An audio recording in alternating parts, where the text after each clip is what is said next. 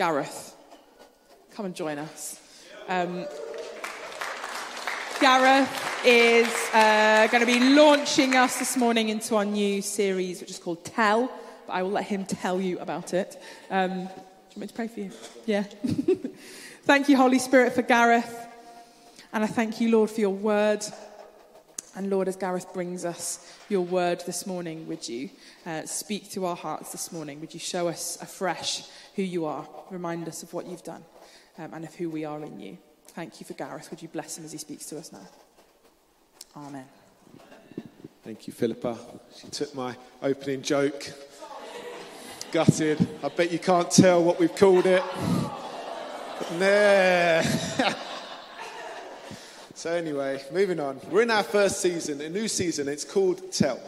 And what we're going to do over the next 9 weeks, we're going to be exploring what it looks like to be a family who are excited to go out and tell the good news of Jesus. And this series is hopefully going to help us to understand and remember that we are all part of God's story. And we're all called to join in with God's mission. And this mission is pretty simple. It's to go out and invite others to become a part of this story and to see them sent out as well. And so these 9 weeks, we're going to see how everything happens within the context of a relationship. You know, our relationship with God and the Holy Spirit and Jesus, and our relationship with one another as Christians, and then our relationship with those outside of the church. And so today what we're going to do, we're going to look at one of the final messages Jesus shared with his disciples. It's on a mountain in Galilee. And some of us will know these words. They're the final 5 verses of Matthew's Gospel. And we're going to look at the journey the disciples went on to get to that mountain. You know, their journey to meet with Jesus, who was waiting for them on the mountain. What happened when they met Jesus on the mountain, and then the words he spoke to them on the mountain. So I'm just going to read Matthew 28:16 through to 20. Then the 11 disciples went to Galilee, to the mountain where Jesus had told them to go. And when they saw him, they worshipped him, but some doubted. Then Jesus came to them and said, "All authority in heaven and on earth has been given to me. Therefore go and make disciples of all nations, baptizing them in the name of the Father and of the Son and of the Holy Spirit, and teaching them to obey everything I have commanded you. And surely I am with you always, to the very end of the age." So Father, we thank you for these words. Open our ears and our hearts to receive from you today. Help us to understand more of who you really are. And for anyone this morning who is struggling with doubts and hesitations, draw near to them and speak to them. Amen. I like magic shows, and just before COVID hit, I took my kids to see a show in the theatre. And there was one little problem. I bought the cheapest tickets you could get. And we ended up sitting at the very, very, very back of the theatre. And it was a little disappointing because you couldn't see or hear anything that was happening, really. But the show carried on, and as the show carried on, the tricks got better and they began to improve, and my excitement began to join with those at the front of the audience. And towards the end of the show, the magician said, "I'm now going to make someone disappear." And so my excitement was peaking. I was well into it. And so he gets this woman, he brings her up and he has a box and he gets her in this box and he wraps a chain around the box and he puts a padlock on it and then saws and sticks. And then he raises a curtain for a few seconds and then drops it to reveal that she has disappeared. And those at the front of the audience were just, "Wow, that's amazing." Those in the middle, "This is amazing." Those on the back row were a little less into it now again. Because we could see above the curtain. And we could see the box open at the back and the person crawl out and walk off the stage. Man, yeah. I wish I paid a few more pounds. But anyway, my kids love. Anyway. And in a small way, we're in a similar moment in the Bible. You know, Jesus he's been battered. And he's been crucified, and he's died, and he's been wrapped up, and he's been placed in a tomb. And a large stone has been rolled in front of this tomb. And now the Pharisees have got word that he's going to rise again in 3 days. So they're going to say, actually, we're going to stick some guards in front of this tomb to stop this from happening. You know, they're doing everything in their strength to stop it. And then everyone kind of sits back and everyone watches to see what's going to happen. Will Jesus rise again? And just as Jesus promised the disciples, 3 days later we're told an angel came down and removed the stone to reveal that Jesus was no longer there. And everyone's wondering, well, what happened. Even those who were told he is going to rise again are left wondering, did this really happen? And thankfully, the writers don't just leave there and just kind of say, well, good luck, everyone, off you go. But we're in this period now of 40 days where Jesus keeps just randomly popping up in various places, just kind of showing people he's here, kind of just saying, hello, everybody, I'm here. And then he kind of disappears. And he's shown when he rose from the dead. He always disappears when it came time to clear up, though, I noticed, if you read the stories. And I would have been saying something. And then he appears to women. He then appears to disciples several times. He appears to 2 men on the road to Emmaus and eventually to over 500 people. But despite all this, people are still battling and they've still got doubts and they've still got fears. And the disciples who this kind of story is focusing on, they're wondering, did he really rise from the dead? And on top of this, the disciples are dealing with the fact that the religious leaders are trying everything they can to stop this. And on top of that, they're dealing with their own failures as well. You know, every single one of them ran away and they left Jesus on his own. But Jesus knew this. And he knew all that the disciples were going through. And we can see from this story, he never wants to leave you in a place where you are in doubt, in hesitation, and where you're in fear, and where you're hiding. And so he has a plan, and he always has a plan. And it doesn't matter how desperate our lives may get, he will always be one step ahead of you. And he's one step ahead of the disciples. And to see what that plan was, we need to go back a little bit to the first person he appeared to. He appeared to a person called Mary Magdalene, who in the world's eyes was just this nobody. But she's this incredible woman. She was there throughout the crucifixion. She was there at the burial. And she was the first person at the tomb. And she's the first person Jesus reveals himself to and the first person he speaks to. And he has a message for her. And this message is for her to take a message of hope to the disciples, telling them that they needed to go to Galilee because he'll be there waiting for them. And so off she goes to find them, finding them in a room hiding in fear, wondering, did Jesus really rise again? Fearful of what is going to happen to them, living with the fact that the religious leaders have now spread a rumor that they stole the body and hid it. And she tells them, you know, Jesus is waiting for you. He's on a mountain in Galilee. She gives them hope where there doesn't seem to be any hope. And that's what we're called to do. We're called to go out and go to people and give them hope where there seems to be no hope whatsoever. And so as these rumors grew that the disciples stole the body, and knowing that the Pharisees are trying everything they can to stop this movement, they listen to Mary's words and they get up and they decide to leave Jerusalem, to leave behind the distractions and the voices and go. They literally had nowhere else to go as well. And we can be like that in life. And they're hoping that Mary's words are true, that Jesus will be waiting for them. And so they make an 80-mile trip back to Galilee, returning to the place where Jesus had originally called them to follow him, where he told them, you will be fishers of men. And when they get there, they go to that mountain. And throughout the Gospels, especially in Matthew, the mountain is so important because it's so much happened on there. It's the place where Jesus first chose them. It's the place where they heard the Sermon on the Mount, where they saw incredible healings, where they saw thousands upon thousands of people fed. And then they realized that the baskets will never go empty.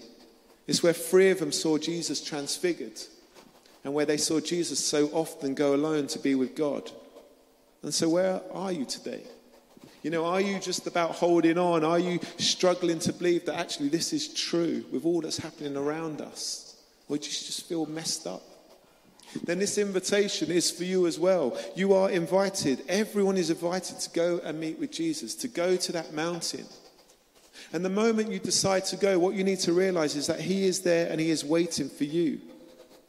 And that's what we get from this story. As soon as they arrived on the mountain, who is there? Jesus. And he's waiting for them. He's waiting to speak into their lives again. In the midst of their doubts and their fears and their hesitations, he wants to speak to them. And not only that, he wants to commission them because he wants them to carry on this work. A group of people who ran away from him in fear. He says, I want you to carry on this work. However, they arrive at a mountain. And the Bible says some of them were worshipping, but some of them were doubting still. And they're not sure if it was the 11 or if there was more, but we know the 11 were there for sure.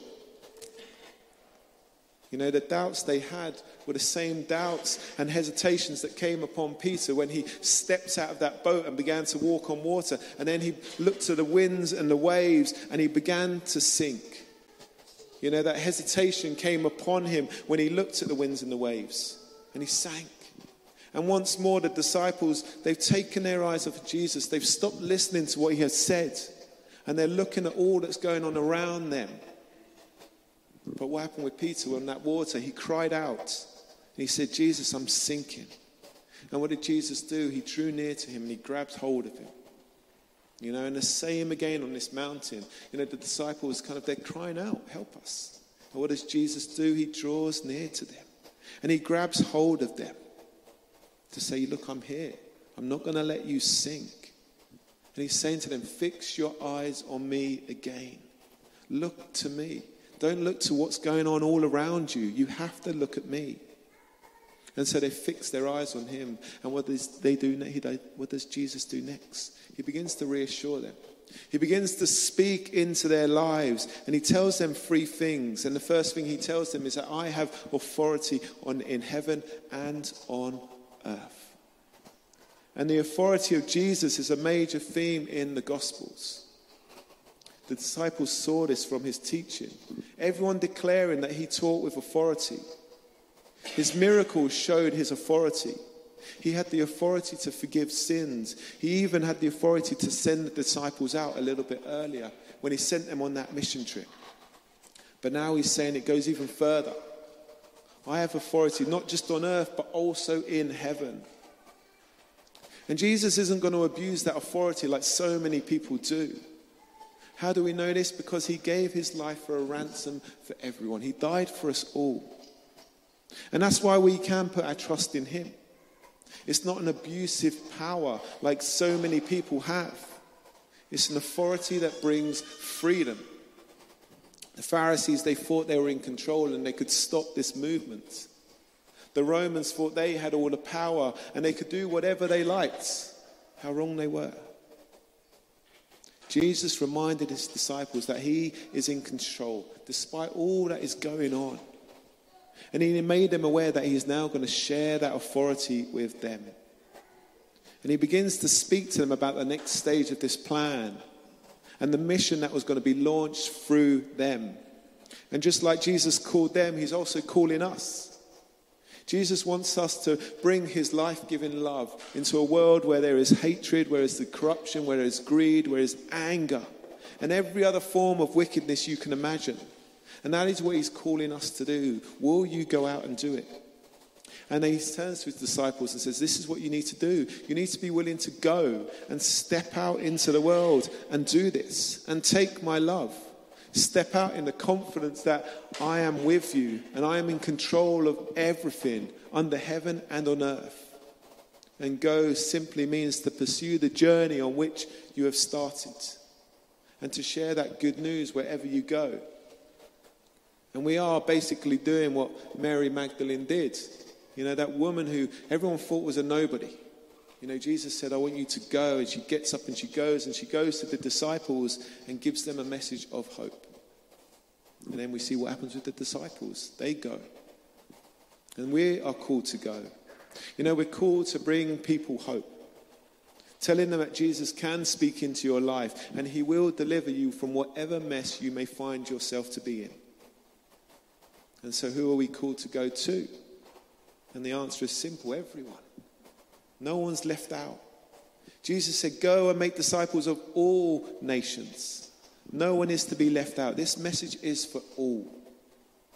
No matter who you are, what you've done, no matter how bad life may be right now, it's for you. Romans says, where sin increases, grace increases all the more. You know, no one can go beyond the grace of God. And then as we go, what are we called to do? We're called to make disciples. And a disciple is someone who is willing to learn from Jesus and willing to follow Jesus. And so we're called to go along and draw alongside people and teach them what Jesus teaches. Just like Jesus did on the mountain, he drew alongside his disciples. And we're called to help them to imitate what it means to follow Christ, to help them to grow in their faith and their love for God. But as well, on top of that, for us to be able to do that, we have to be willing to be taught ourselves. Are you being discipled? Are you allowing Jesus to teach you? You know, we have to be discipled. We have to be willing to spend time with Jesus ourselves. And then we have to be willing to accept everything he says. Not just the little bits that we like, but we need a wholehearted commitment is what he's looking for. You know, to love our enemies, to forgive people, to not be first, but to be last. And the disciples, they're in. They want a part of this. They want to go. But there's one more thing they need to learn. And that thing is so important that we all need to know and we all need to understand. And it's the words, behold, I am with you always, to the very end of the age. And the behold, he's saying, look at me. You have to look at me. And you have to realize that you might not see me, but I am with you. I am never going to leave you. You know, the presence of the resurrected Jesus is going to be with you forever, wherever you may go. And so I'm going to draw to a close, so if the band make their way up. Because for me, the best part of the story is that it doesn't stop at that moment. The disciples head back down that mountain and they complete that 80-mile journey back to Jerusalem, that place where they're hiding in fear of all that was going to happen to them, hiding, worried about life. And this time, though, they go up the stairs into that upper room and they get on their knees and they begin to pray. Pray in the confidence and in the knowledge that Jesus is the Son of God, that he has risen from the dead, that he has authority over everything, and that he has been calling them to be a part of this mission, and that he will never, ever, ever leave them. And so all of these promises are for us as well. And he wants to pass them on to us, and he wants us to know that. And the question is, do we accept it? Are we willing to be a part of this? Are we willing to go? Are we willing to be like Mary and step out, even though we may feel like we are no good and have these thoughts that everyone around us may be thinking? But she went. Are we willing to take that message of hope to those around us? That message that Jesus is risen, that message that he has authority over heaven and earth, despite what may be happening around us, that message that he will never leave us, and that message that he wants all of us to be a part of this mission. And so we're left with that. Are we willing to step out and go and say, okay, God, let me take some hope to someone today? And so we leave it with us. It's like, are you willing to go back down that mountain and go? It's down to us. And you are his plan A. There is no plan B. So I'm going to pray. And if there's anything today that's on your heart, if you're struggling with doubt or fear or hesitation, then don't leave here today without someone praying for you. Let someone pray for you.